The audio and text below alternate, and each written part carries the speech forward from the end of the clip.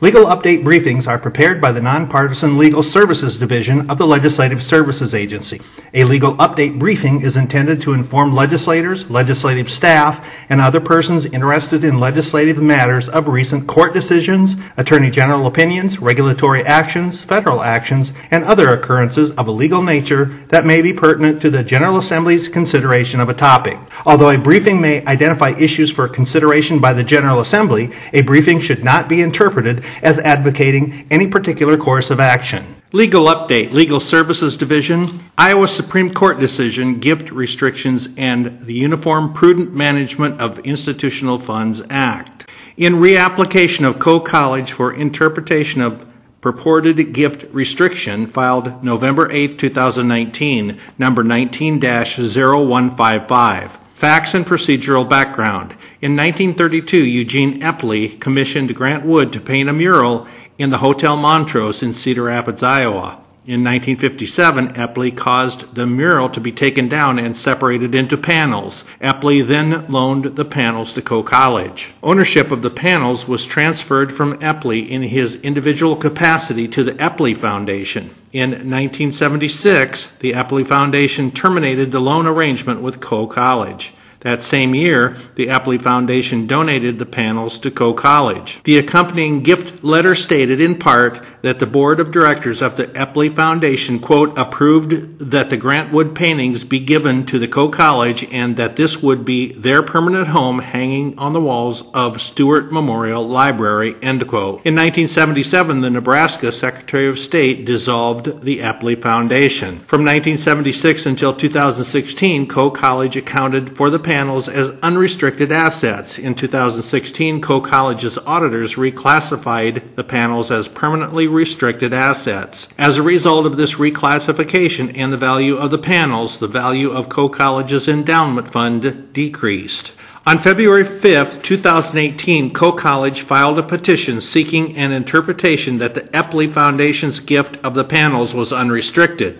If necessary, Coe College also sought to lift any restrictions accompanying the gift. Because the Epley Foundation no longer existed, Coe College arranged for the Iowa Attorney General to be served with the petition. The Attorney General participated in the district court proceedings pursuant to Iowa Code Sections 540A.106, restrictions related to the Uniform Prudent Management of Institutional Funds Act, and 633A.5108, Attorney General Authority, and resisted Coe College's petition. On January 2, 2019, the district court ruled that, quote, the Epley Foundation's intent expressed in the February 16, 1976 gift letter transferring the paintings to Coe College was to place a permanent restriction on alienation of the paintings, end quote. The district court further found that, quote, the permanent restriction on alienation did not merit application of Iowa Code Section 548.106 or the doctrine of cypress under Iowa Code Section 633A.5102, releasing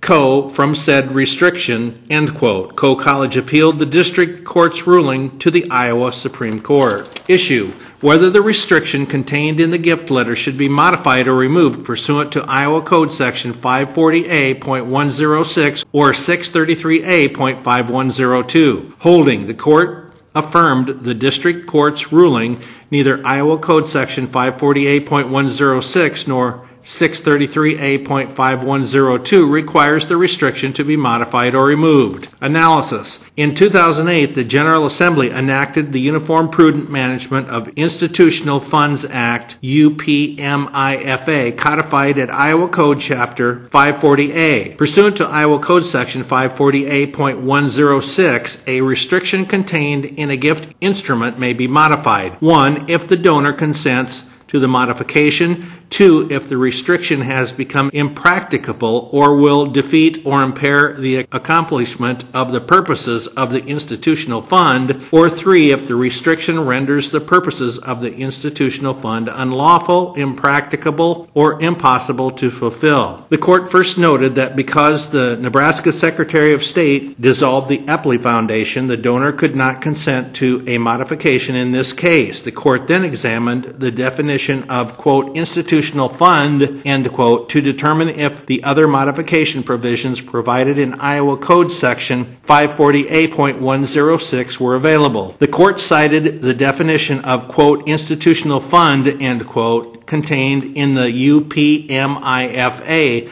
along with other legal sources cited by the Attorney General and Co-College. Ultimately, the court did not decide whether the panels constituted an institutional fund. Instead, the court focused on the portions of Iowa Code Section 548.106 relating to whether the restriction contained in the gift letter had become impracticable or impossible or would defeat the accomplishment of the purposes of the institutional fund. These standards are similar to the common law doctrine of Cypress codified in Iowa Code Section 633A.5102. Citing Black's Law Dictionary, the court noted the doctrine refers to, quote, the equitable doctrine under which a court reforms a written instrument with a gift to charity as closely to the donor's intention as possible so that the gift does not fail, end quote. The court then analyzed court precedent relating to the Cypress doctrine in order to inform its approach to Iowa Code Section 548.106.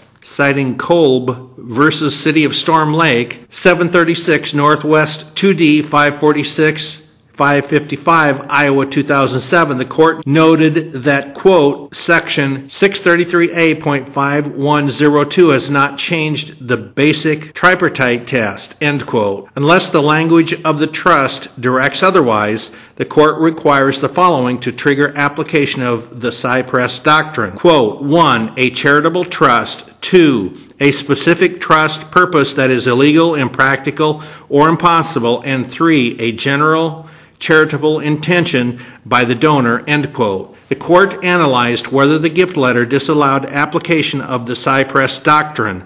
The court found there was no language in the gift letter that indicated the gift of the panels should fail if the display of the panels were to become impracticable, unlawful, or impossible. Citing Kolb, the court further analyzed whether the Epley Foundation, quote, anticipated the possible failure of the trust and if it has made alternative disposition of its property to meet that contingency, end quote. If it did, the application of the Cypress doctrine would not be appropriate. The court found that the gift letter did not indicate the Epley Foundation anticipated such an event. The court also found that the gift letter did not provide for an alternative disposition of the panels. The court then analyzed the three Kolb elements. With regard to the requirement that there be a charitable trust, the court stated, quote, because we have construed the gift letter to impose restrictions on Co-College's ownership rights of the paintings, the letter may be deemed to establish a charitable trust, even though it contains no magic trust language, end quote. With regard to whether there was a specific trust purpose that was illegal, impractical, or impossible, the court noted there was no claim of illegality. The court went on to find the specific trust purpose was neither impractical nor impossible. The court noted, quote, Co-College has not indicated that it presently wants to sell or even relocate any of the paintings, end quote. Accordingly, this case could not satisfy the three Kolb elements and thus could not trigger application of the Cypress doctrine. The court noted that Co-College's endowment decreased $5.4 million